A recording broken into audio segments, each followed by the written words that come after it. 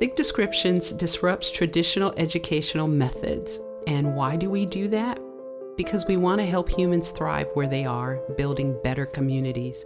One way that we do that is the Elephant in the Room Unboxed, where we give our audience members the tools and the resources to have those uncomfortable conversations and do it in a humane and anthropological way.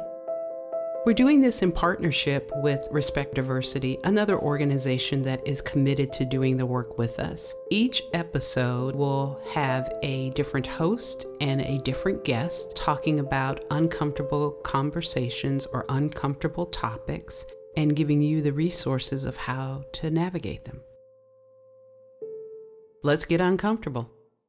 Hello, everyone. My name is Suzette Chang. I am the founder and CEO of Thick Descriptions, and I have the pleasure of talking to a very cool human being by the name of DesJean Jones. Yes. Hello. Hello. I'm delighted to be with you today. Same. You and I met, about 5-6 years ago? Was it? Well, COVID changed everything. It completely changed the timeline for everybody. Agreed. So what you think might have been 5 or 6 years ago ends up being 7 or 8. Good point. Years ago. It could have been that. And so, Yeah. So we both served on the Oklahoma Literacy Coalition Board. Yes. And that's when I found out about OIC. So tell our listeners about OIC. Oh, wow. That is always such a loaded question. Mm-hmm. I tell people, if you wake me up from a dead sleep and say, tell me about OIC, that, with matter in my eyes, I can wake up and tell the story. But OIC of Oklahoma County, it stands for Opportunities Industrialization Center. Okay. Not Oklahoma anything else. Right. And so we are aware that with the acronym, we kind of seem like a government agency, but we so are not. We are a private nonprofit organization. It's an oversimplification to say that we are a school for adult students. Got it. But that is fundamentally what we do. Okay. The mission of OIC is to inspire and motivate. So what does that mean? Mm-hmm. It means that for adults that are ages 16 years old to whatever, to 100, we help them to level up. Got it. And for every person, that's a different thing. Mm-hmm. So we help adults who don't know how to read, learn how to read. Okay. Who don't read well, read better. Okay. Who need to get their high school diploma. Okay. Who don't know English and need to learn it.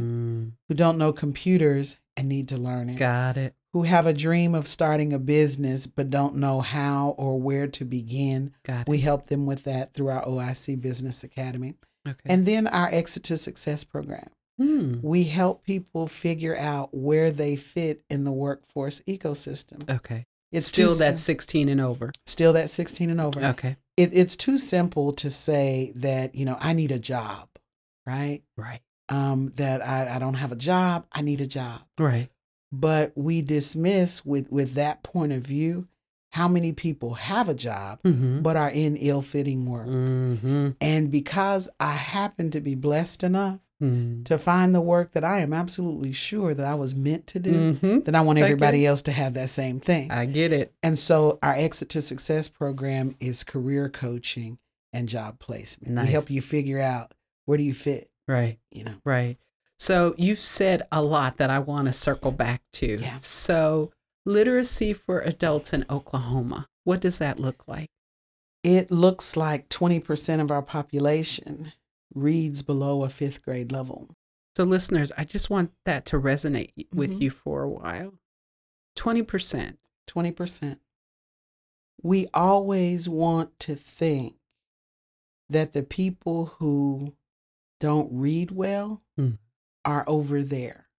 That they're not like our next door They're neighbor. not among us. Right. They're the people over there. Right. They're the people who are homeless. They're the people who unhoused, don't have good jobs. Right. They're the people that, are unseen. Right. But 20%. Right. That's 1 in 5. That's right. That's right. That statistic has held up for the better part of 20 years in the state of Oklahoma.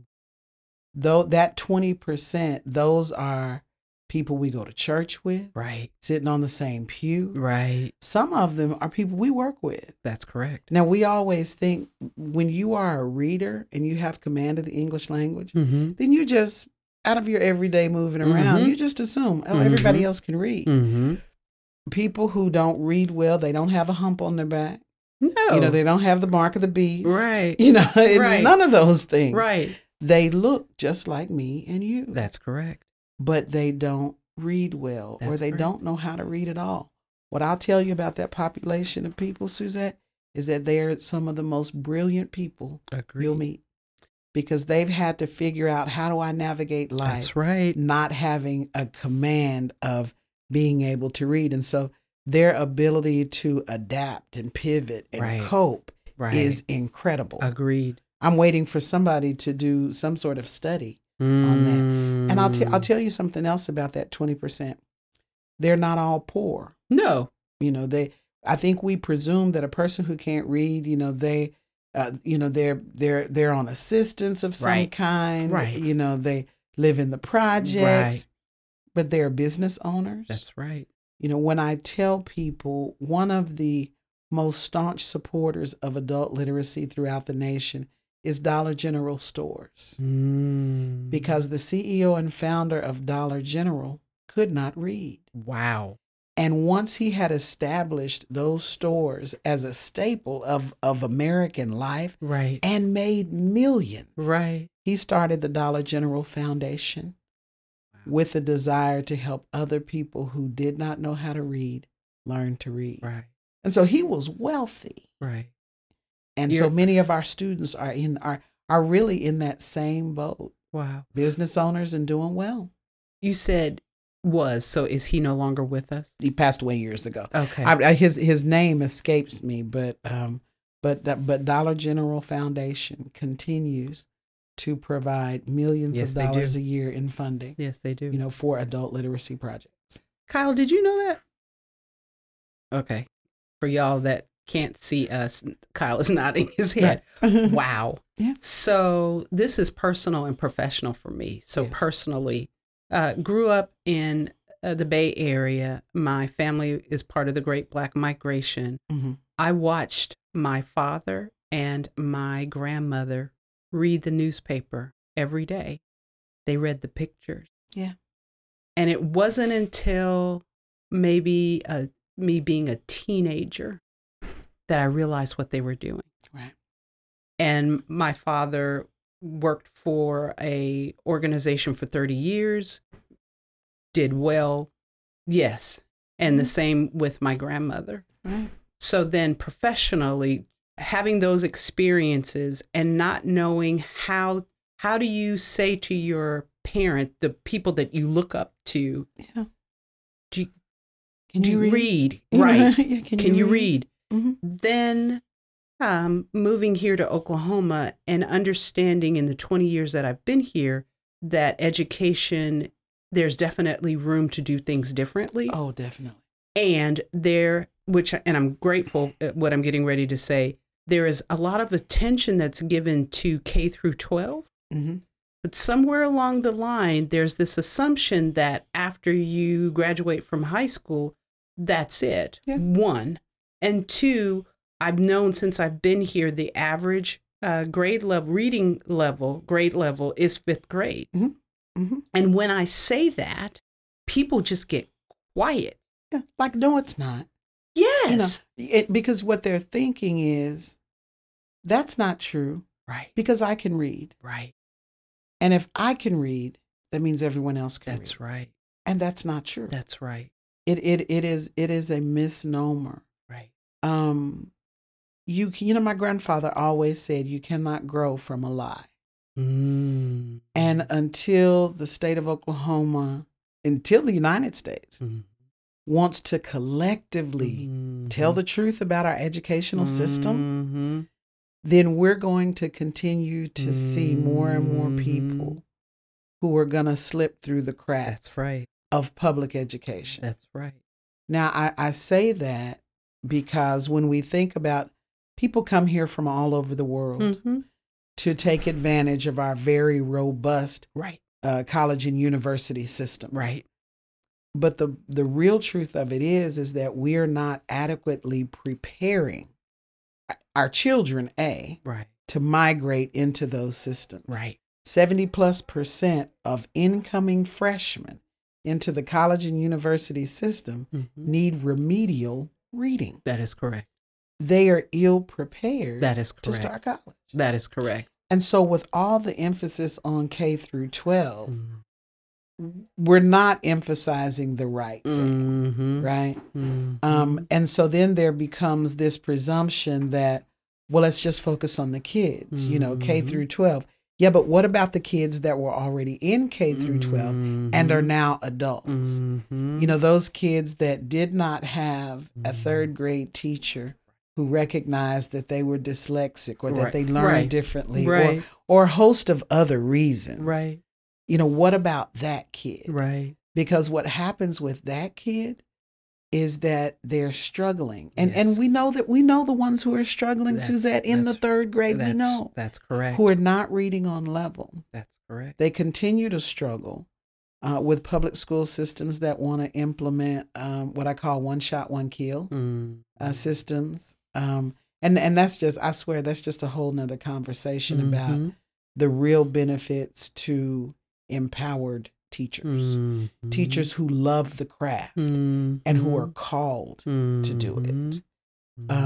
But that kid continues to struggle. 5th grade, 6th grade, 7th grade. You're just kicking the can. Yeah. And then by the time they get to the 9th or the 10th grade, they decide, like, I don't want to do this anymore. Right. Because who wants to do that? Right. Who wants to continue to show up for something every day that does not make them feel like they are a person of value? Right. Nobody wants to do that. Right.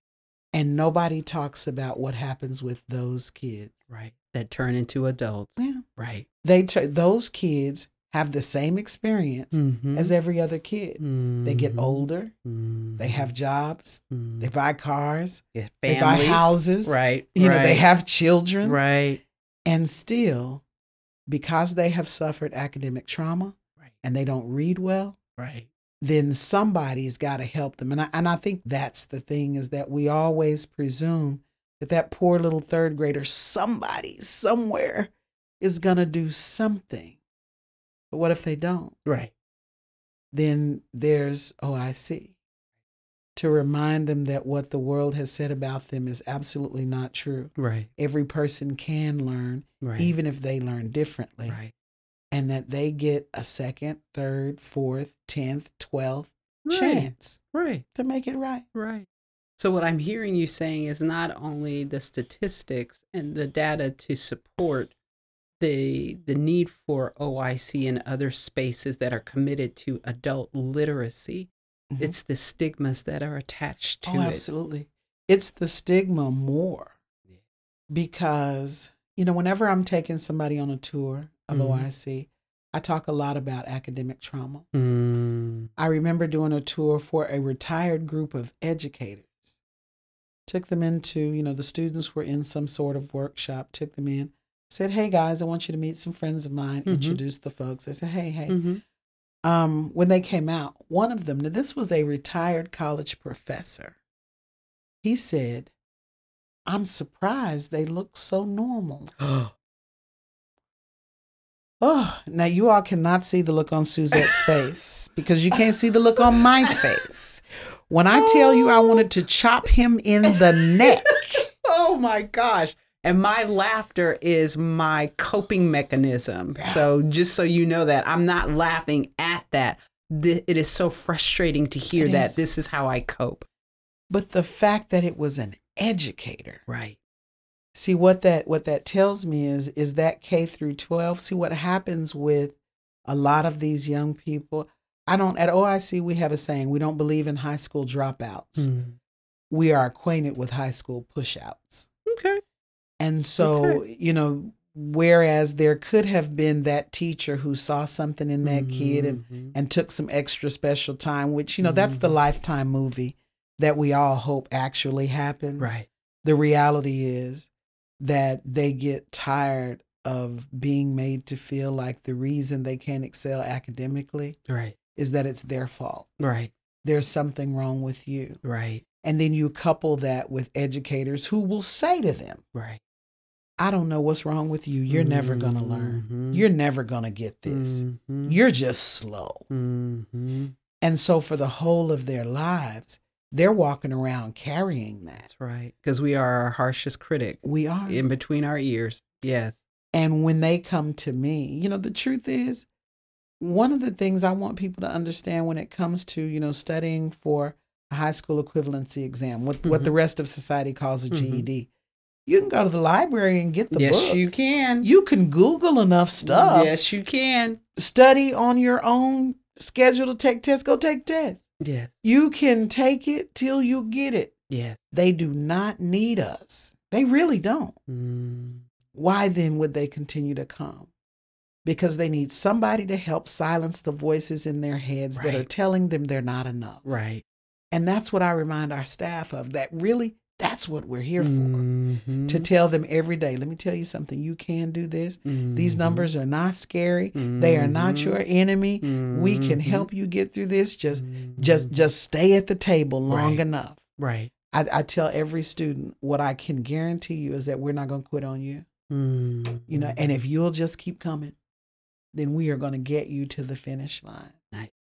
And that is so important. Right. We all had, while I wish it wasn't true, but we all had that teacher who made us feel like we weren't enough. I remember mine. Same. And I was a great student. I was a kid who, I loved the process of school. I love the process of testing, because what I was. Did you really? Isn't that sick? Isn't that goofy? That's not me. That is goofy. It's you. I loved, like the last time I did this test, I made this score. Let me see if I could do it even better, even faster, even stronger. I felt like I was, academically bionic. Nice. And I never thought about it in terms of competing with another student. Okay. Because I always enjoyed, how can I help somebody else get there too? So it was always kind of a self-competition thing. But I remember when I was in the 8th grade, they were doing, you do those career tests, fill in the bubble, you do it all on the computer now. But back then, what was that? You fill in the bubble and what it does, it reveals for you all these career clusters that you will have an affinity for. Okay. Right. So I did mine and I was topping out, in the national top 5% for science, math, that sort of thing. So, I show it to my parents. They're super excited. Well, before I'd left school, as the teacher was passing it out, she saw mine. And so, she was explaining to all of us what it meant. And she's seeing my scores. What she said, her name was Miss Marson. I'll never forget it. Seeing my scores, she said, you should consider a career as a domestic. Right? And I didn't know what a domestic was. Got it. And so when I got home, I showed my parents the scores and, they were saying, they're like, oh, my dad was saying, oh, baby girl, you're so smart. Oh, yeah, you're going to do great things, And so, he and my mom and I said, what's a domestic? My mother, her head whipped around. Yeah, it did. And she said, why? I could see from the look on her face. That was not okay. It was not good. Right. I looked at my dad. I said, Dad, what's a domestic? My mother, by this time, she's livid. And she says, it's a maid. Why are you asking? I tell him what the teacher said. And instantly, I know, why would she say that to me? Right. I'm a good student. She didn't like to call on me in her class because she'd ask a question. I'd be first one. She would, if there was anybody else, she would choose anybody else. But me. And I was the only black kid in her class. My mother told me, don't take the bus tomorrow. I'm taking you to school. And so the next morning, we got dressed. We were leaving. Just before we headed out the door, my dad was sitting at the kitchen table. And, my mother, you could tell she was just on fire, just like ready. She looked around at my dad. She said, are you going with me? He said no and crossed his legs. He pulled the phone next to him. He said, nope, I'm going to wait right here next to the phone. If anything happens, just call me. Right. And we got to the school, and what she did was she advocated for me. Right. And not just for me, but for every other child that would ever be under that woman's purview. Right. And she told her, don't you ever put your limitations on this child, she said, and while I'm at it, any other child. Right. I remember the next week that lady came to class, and she had a wound in between her eyebrows. Okay. She said she had gotten bitten by a spider. Oh. Over the course of that week, it began to spread across her entire forehead. And I became convinced that because she was mean to me, then, the universe, God, she was being eaten alive because she was being mean to me. Right. So now, as a child, can you imagine what that did for me? Right. That made me feel like academically there was nothing I couldn't do because my people believed in me. Exactly. The adults that come, if no one has done that for you, then here you are, an adult, 35, 40 years old. Right. You need to get your diploma, but the only words that are ringing in your ears are that teacher who told you you weren't enough. Right. And so that's why every day, that's what we're doing, putting people back together again so that they can go ahead and accomplish what was already in them. And it's great work. Agreed.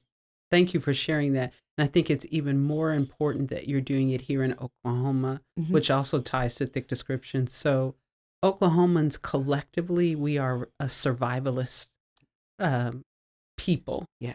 We take great pride in surviving natural disasters, health issues, whatever you want to call it.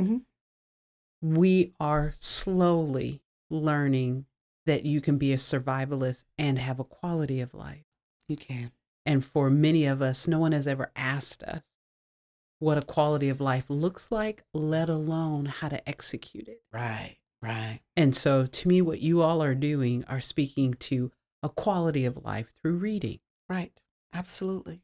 Through self-improvement. That it'll sound so old school, almost corny even, but you really can be what you want to be. I remember a time when Oklahoma wasn't that place. Right. Kids would graduate from high school as soon as they could leave. They're out of here. Right. But what we're learning is that you can fulfill every dream here. Yes, you can. Here. Yes, you can. And we have to create an ecosystem in our city and in our state that reinforces that. Agreed. I spoke to a friend of mine, and I talked to him about how important it is that children and adults see themselves in what's happening in the world around them. Correct. Because if you don't see a banker who looks like you, then you think, well, I can't do banking, or a doctor, or whatever, a host of other things. If you're not seeing that level of diversity, the message it sends to you is that, oh, I'm not allowed to do that. Right. That's for them, not me. Right. So you are, thick descriptions and OIC are definitely on the same page in a variety of different ways.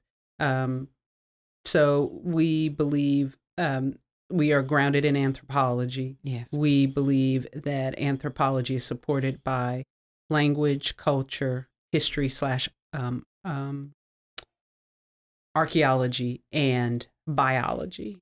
And within the context of biology, we encourage people to use common sense.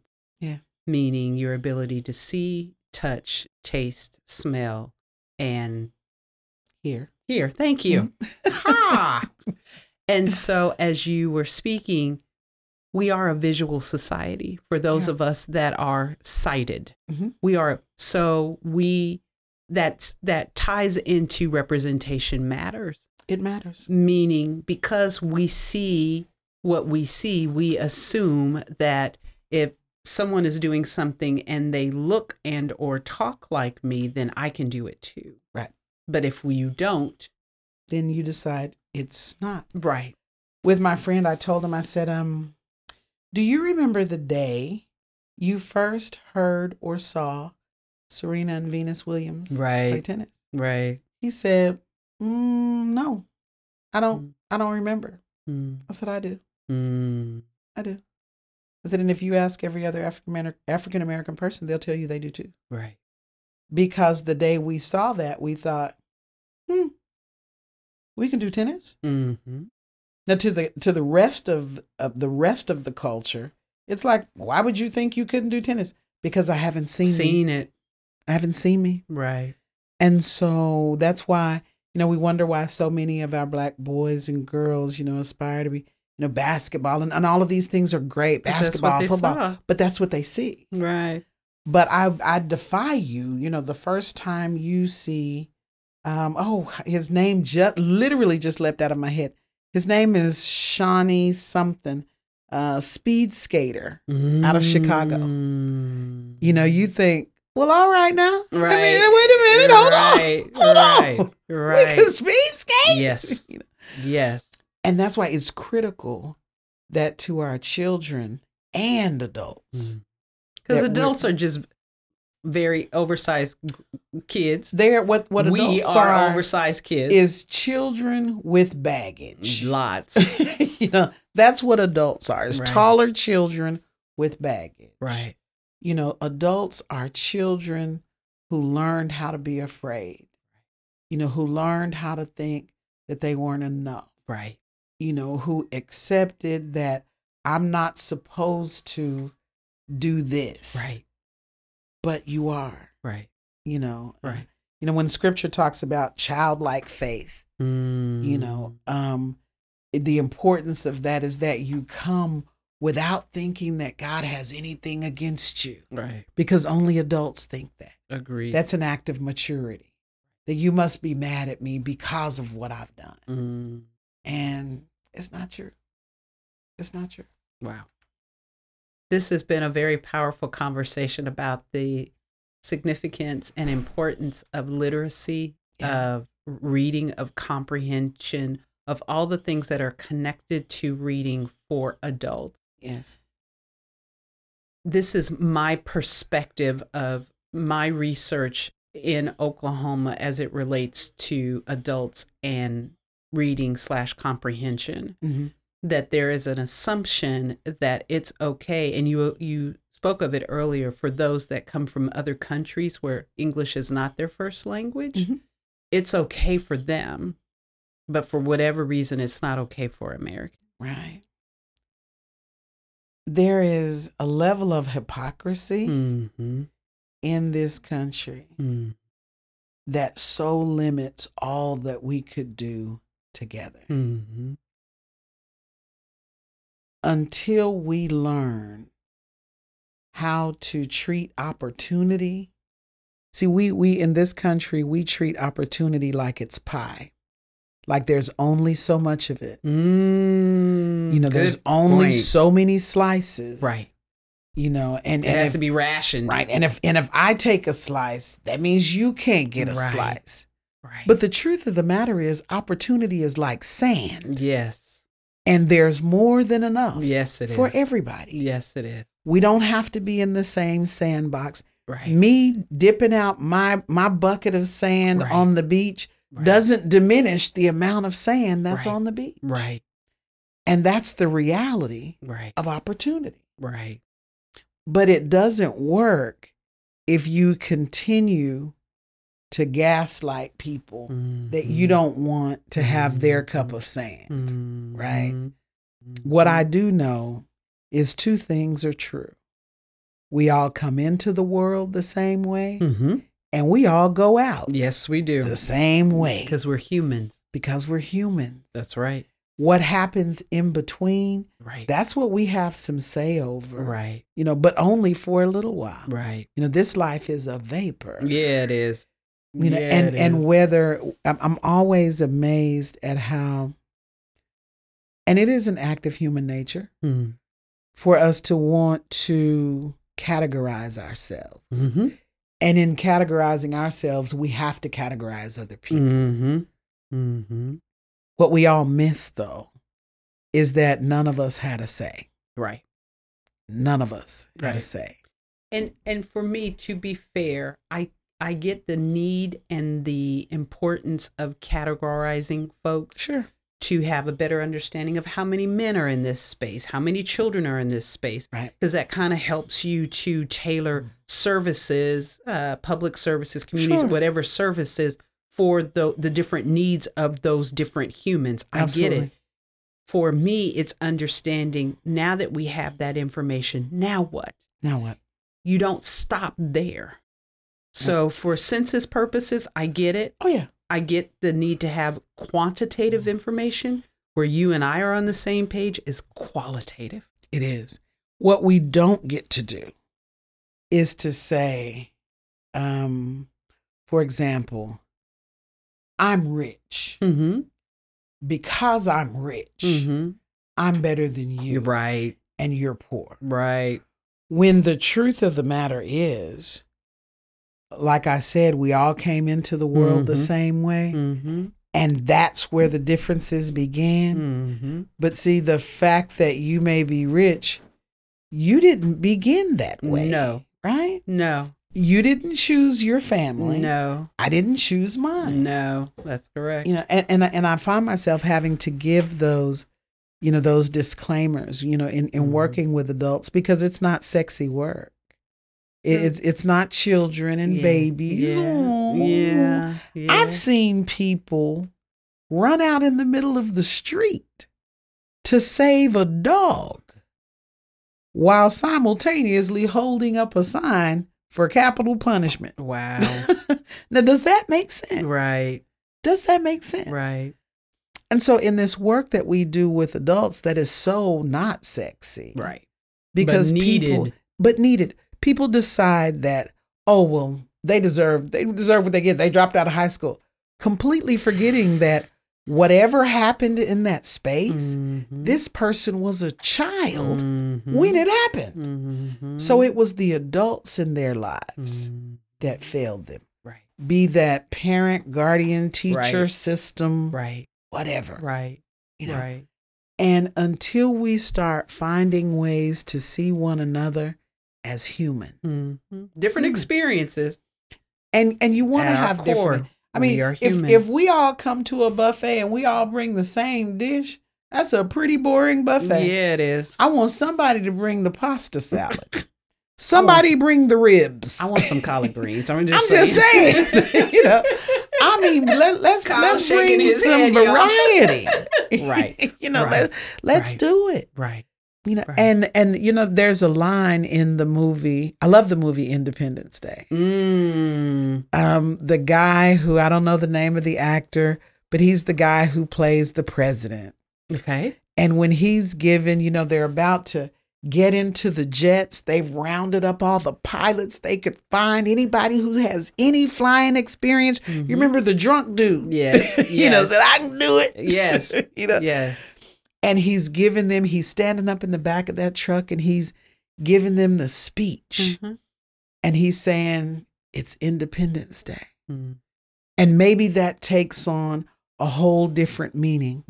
Because now for the first time in history, we're having to fight for our right to survive, to just survive. And maybe the whole of humanity, we won't really get it until maybe we'll stop being rich, poor, black, white, male, female. Maybe we'll stop being all of those things when we get to the point where we've got to fight for our right to survive. Now, the truth is, nobody should understand that better than Oklahomans. Oh, yes. Because what we will do, and I'll admit this because I'm a native Oklahoman, we'll judge other communities if they don't come together in a disaster. Right. We all collectively looked on Hurricane Katrina and said, what's wrong with those people? You Funny, mean not nobody? funny, yes. Nobody came together to organize the water. That's right.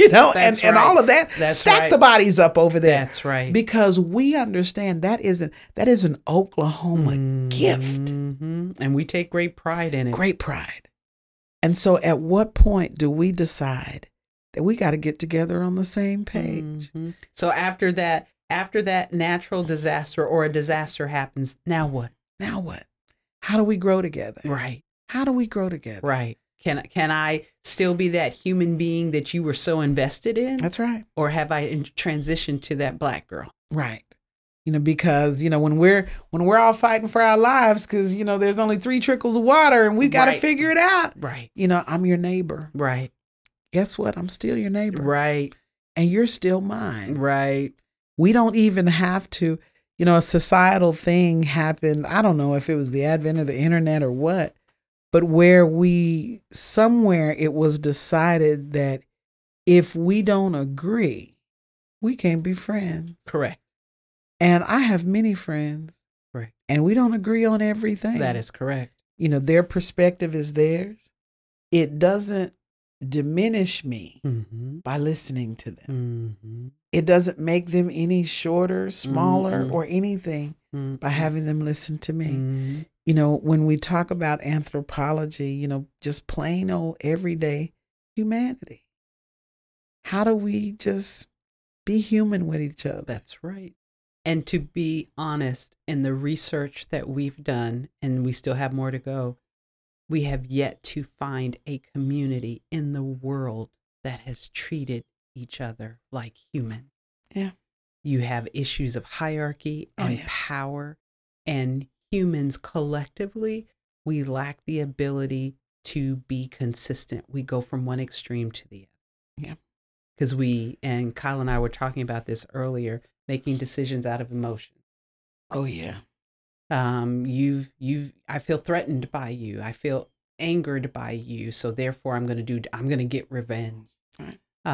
As folks that have historically been without power are gaining power. Right. That is one major thing I am advocating for. Do not repeat what was done to you and your ancestors. Because if you do, it means we have repeated this cycle. And I don't think I've never thought that was the worry. For many folks that have historically been in power, they are threatened. And rightfully so. Right. I understand that fear. Right.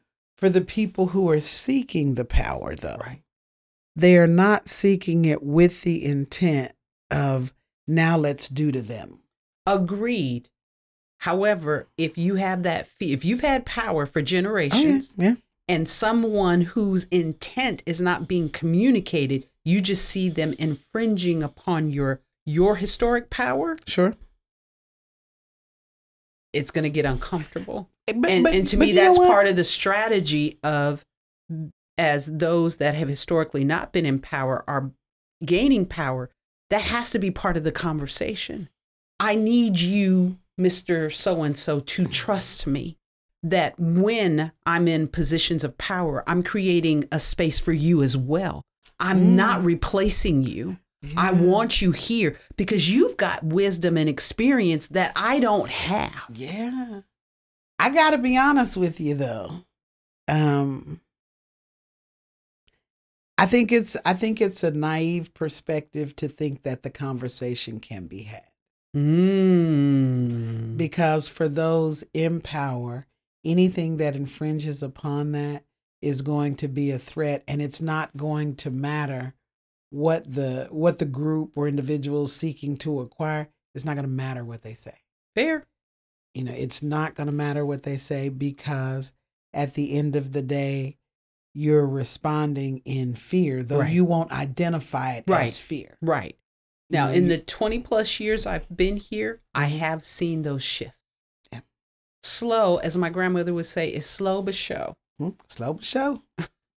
And so I have seen things that are happening now in Oklahoma was not happening 20 years ago. Yeah. It's we've got a different, but and dare I say it, but the fight is different. Fair. It goes back to what my grandfather said. You cannot grow from a lie. Right. And there's so much of that. Right. Based in fear. Right. Based in fear. Even as we talk about, the emphasis on our kids and their education. Mm-hmm. Well, one of the best things you can do to help a kid is help their parent. Their part. If you want a kid, the focus on STEM training and education for kids. One of the things you can do, let's do some STEM training and education for their parents. That's right. So we can pipeline them into a better job that instinctively helps the kid. And so one of the initiatives that Thick Descriptions offers is STEAM, and the A for us is anthropology. Mm-hmm. And over the years, that is what's been a consistent. Yeah. We invest the time and energy and resources into the kids, and they go right back into situations that do not support. Do not support them. And so we are looking at expanding that initiative where it is involving families. Families. That's good. I'm glad to hear that. What we see, we can change the trajectory of a family. Right. Generationally. Right. By helping the parent to read. Not that the children don't need help, because they do. Right. One of the best projects we ever did, we took our adult students back into the public school system as test monitors. End of the year testing and that sort of thing. And as soon as they accompanied me through the door, the school still smells the same as it ever did. Butter cookies, Cheetos, backpacks, paper. It is the same smell. Right. I watched our students at first, they seemed anxious. But as they begin to watch these kids, through the process of monitoring for the test, each one of them honed in on a particular kid. And so when we debriefed after, every one of them had that kid, the one in the yellow jacket, that one was me. That kid, the one that had the green shirt on, that one was me. The jokester, right. And they each found themselves. Right. And it influenced how they encouraged those kids to, hey, pay attention. Yeah, you need a minute, Right. One guy, with his kid, he asked the teacher, can I take him outside? Like I know just what's wrong with him. Right. He needs some jumping jacks. Right. Teacher said, okay. Right. Took him right outside there in the hallway. Right. Doing jumping jacks. Right. Kid came in, buckled down. Right. Just like that. Right. And so until we start to see one another like in that manner, what that did for those parents was ensure that their children are going to be better students. Right. Because we're somehow peeling away their academic trauma. Right. They were breathing heavy going back, and I'm like, y'all are not here to see the principal. It's okay. It's okay. I won't let him get you. Right. As I tell them, I won't let him get you. Right. But we have, when I get back to heaven, I want to know that I poured out every gift trying to help somebody get there. That even on my worst days, that I recognize that they didn't have to be me, they didn't have to look like me, their journey didn't have to be mine in order for me to see a bigger vision for them and to lend myself to the effort. And, it's, for Christian people, they'll say, that they want Jesus to say, well done, thy good and faithful servant. I intend to get back to heaven completely spent. And if it's on this work, for as long as it's this work, then I'm committed, to help somebody be able to say, like, I figured it out because somebody believed in me. Right. And stayed. Right. I want to transition to your life outside of OIC. You're a cowboy. What life? So do you identify as cowboy or cowgirl? Cowgirl. Okay. I had a robust debate with a cowboy not too long ago, because I choose to call folks that are in those communities cow folks. Oh yeah. I received that. It's language that speaks to male and female. And he quickly rebutted and said, if you say cowboy, you are including everyone. I'm like, Okay. Well, okay. The anthropologist in me is like, no, you're Okay. not. Well, whatever. Take it down, dude. I'm just not gonna go there with you. Okay, so you are a cowgirl. I am a cowgirl. Cowboy Nation. Go Pokes. Orange and everything. Y'all know I graduated from OU, so Yeah. I'm just gonna. There's that. When they beat Texas over the weekend. Of course, I'm scrolling through my feed on Facebook, and somebody inevitably puts boomer, and then they want everybody else to jump in there with the correct word. Yes. I type in there, yeah, I'm not doing that. Congratulations on you. Thumbs up. I give him a thumbs up. That's all you're getting out of me. That's all you're getting out of me. I am not saying the two words together. Forget it. Too funny. So you are a cowgirl. I am a cowgirl. Okay. So what does that look like for you? Wow. It looks like the best tailgating that a person can ever experience. Okay. I think it means early on that I always kind of had a bit of a heart for the underdog. And I can tell you what shaped my decision. Career day. Okay. I graduated from Dale City High School. Okay. Go Eagles! Class of 84. We had career day or, college day or whatever. And so they had schools from all over the state there. And I will never forget it. I went to the room with the guy from OU. Mm-hmm. And he kept, in talking about the University of Oklahoma, he kept, making, just kind of these side swipes. He kept saying, that other little school down the road, and blah, blah, blah, OU, and that other little school down the road. Rude. And even as a child, I thought, well, that's just so disrespectful. Yes. And so then I went into the room with the OSU guy. And he opened up by saying, we have the third most beautiful campus anywhere in the country. And I was like, wow, yeah. He said, there's no actual, statistic for that. Okay. He said, but you might find one campus that looks better than ours. You might even find two, but there's no way you're going to find three. That's his statistic. Got it. I'm like, okay, fair enough. And he spoke in terms that said, like, if you want to pursue a career in this, Oklahoma State University, we have this program, accredited, yada, yada.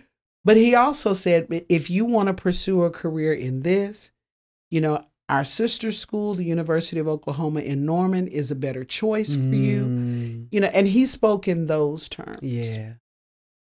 And I knew that day that, like, Oklahoma State is where I'm going to be. Got it. Because that represented, even before I really knew what integrity was, I mean, it was just a spelling word. I thought, that's the kind of place I want to be. Got it. And back in the 80s, early 90s, to be an African-American kid and find yourself in Stillwater, I mean, that took some... Yes, it did. It took some bravery. Yes, it did. Because you don't go through Stillwater on the way to anywhere. Right. You might go through Norman on your way to Dallas. Right. But you don't go through Stillwater. Right. If you're in Stillwater, that's where you were going. And what is a driver for Stillwater is OSU. Yeah. Yeah. I mean, because that's literally all there is. Right. I think it's gotten a little better now. Sure. Yeah. I had to use my GPS. I was there, a couple months ago, got lost. I'm like, well, where is the... like, what? A GPS in Stillwater? Are you kidding? We're literally a dot. Come on. But being in Stillwater at that time in my life, I have many friends who went to the University of Oklahoma, and I don't know if we agree, but here's the way I've always shaped it, is that I just felt like at OU, you learn style before substance. And at Oklahoma State, you learn substance before style. The style is the finishing product, right? The buffing, right? It happens at the end, right? But I always kind of felt like, you learn from the beginning, like, this is the Sooner way. with all this buffing on the front end. Fair. And the hope that the substance will develop. Got it. Because when you drive into town and, a pig farm is what greets you, you're going to learn some substance. Yes, you are. Fast, quick, and in a hurry. Now, just as side note, they moved the pig farm. It's no longer at the beginning of town. They moved it. And yes, you are correct. OU is very research theory based. Yes. Yes. And those years that I spent at Oklahoma State, from who I was as a freshman Mm-hmm. and who I left as a senior, Mm-hmm. two totally different people. I agree. And Cowboy Nation shaped that. I learned both the good and maybe the not so good Mm-hmm. in people. Mm-hmm. That when I was struggling and when I was hungry, Mm-hmm. Cowboy Nation fed me. Mm-hmm. People who didn't look like me. Mm-hmm. And it was a beautiful thing to see happen Mm-hmm. in a place where you don't expect that it's going to happen. So do you rope? No, I don't do any of that. I don't do none of that. Now I go watch. Because I'm also a city girl. So you see these fingernails? I see them. I I'm a see city them. girl. Now, but now I love the process. Okay. Because so you'll watch the rodeos. Oh yeah. Love it. Okay. I love the process of that life. Okay. I literally thought you were a cowgirl. Oh no. I am an Oklahoma State University cowgirl. There it is. Got it. Because I was like, after this recording, I was like, where you at now? I wouldn't No. Oh, the fear. Got it. Got it. But now I have some great rodeo outfits. Just want to say, I have some great rodeo outfits. Yeah. Yeah, it's that's such a part of that entire part of the state. Mm-hmm. I don't think that you can escape Oklahoma State University without taking on some of that love. Fair. So, Very fair. Yeah. Very fair. Thank you. Oh my goodness, thank you. This was wonderful. Yes, this was really cool of talking about some hard yet real data as it relates to adults and education and literacy and reading and that's just in Oklahoma County, right? That's just Oklahoma County. Now that 20%, it holds up statewide. Okay. It holds up statewide. Okay. So for people who think that it's better in Oklahoma County than it is in other spaces, McLean County. No, it's it's consistent. It's consistent. And I could see, again, based on, so rewind, Suzette, I remember working in Guthrie at the library, and we were very committed to having tutoring for adults. We could not get that project off the ground because there were many folks that would come in and say, or it was clear that reading was not their strength. And we say, we have these resources. We can get a tutor for you. Oh, yeah, sure, I'll come. Never come back. I knew a lady. She was my mother's hairdresser from the time I was 13 years old to today. When I first became executive director of OIC 5 years ago, I was over at her place, my mother and I, and she was saying to me, I'm so proud of you. I knew when you were a little girl that you were going to do such big things. I'm excited at what's going to happen. You're the executive director of OIC.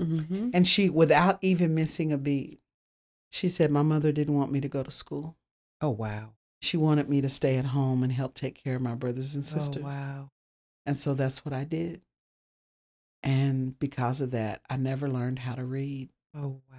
Now, my mother is sitting under the hairdryer, and I can see she's just like, face what? is just cracked. Yes. I've known this woman right for 30 plus years. Right. And had no idea. No idea. Right. But because this is the work I get to do every day. Right. Because she's standing over me. She's doing something in my hair. I reach and I touch her hand. And I say, I want you to know that we can help you with that. And she, she comes around, stands in front of me, and she says, now, I can't sit in anybody's classroom. I can't be in a class. I can't, you know what I mean? Some members of my own family don't even know that I can't read. You know, my daughter helps me, you know, with paperwork and stuff like that. I said, no.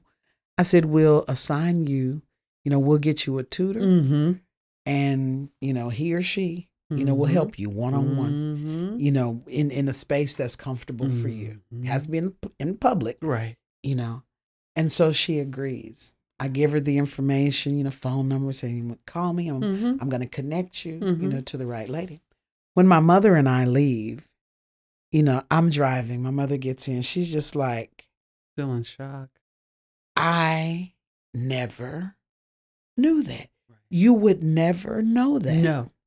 And this woman, she is a business owner. And I don't mean like side hustle. No. I mean, you know, she owns 3 homes. Right. The car's in her driveway. Right. She had a Range Rover and a Mercedes. That's right. You know, so that's right. You know, how did that happen? Because it happened.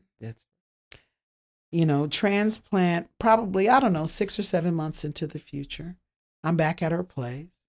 You know, we're talking, blah, blah, blah, blah, blah, blah. She says, oh, I want to show you something. I said, okay. And then she disappears in the house for a minute, comes back, and she gives me a greeting card. I'm reading the greeting card. I'm like, oh, this is really nice. She says, I'm going to give it to my tutor. I said, oh, she's going to love it. And then she says, and I picked it out myself. Do you know we wept sitting right there? Because something so simple. I picked the greeting card out, which means I had to read the words to make sure it's communicating the expression that I want to communicate. That's right. I don't ever want that to not be a big deal. Right. That's a big deal. Yeah, it is. And so when someone comes to us and their desire is to learn to read, it's so that I can read with my kids or I can, you know, pick out a greeting card or read the text messages that my grandbaby send to me. We can't treat that like it's a common everyday occurrence.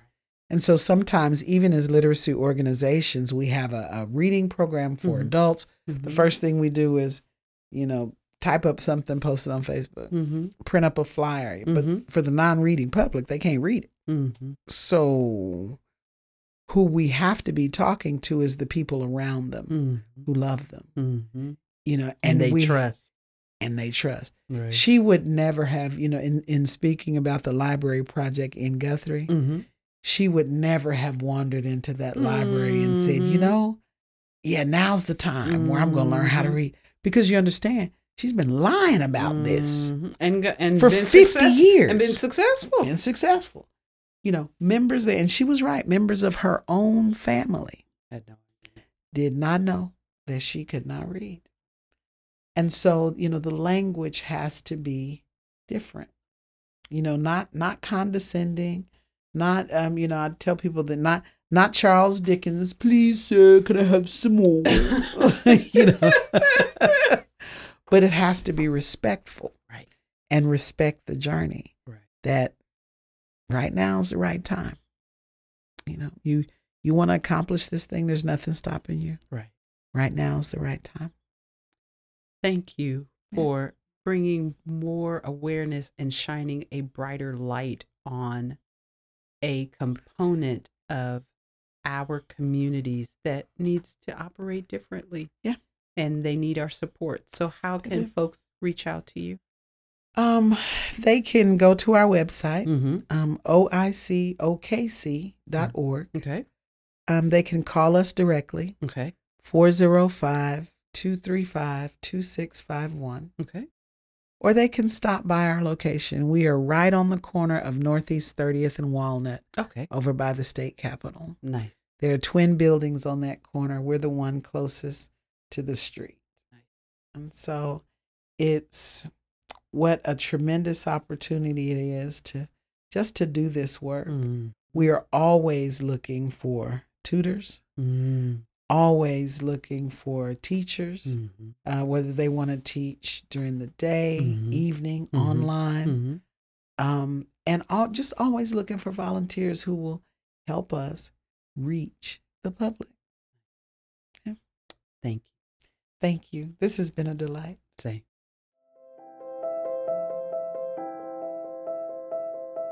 Thank you for listening to Thick Descriptions, Elephant in the Room Unboxed. Want to learn more about us, what we're doing to disrupt traditional educational methods? Follow us on Facebook, Twitter, Instagram, LinkedIn, TikTok. thickdescriptions.org, 405-397-0584.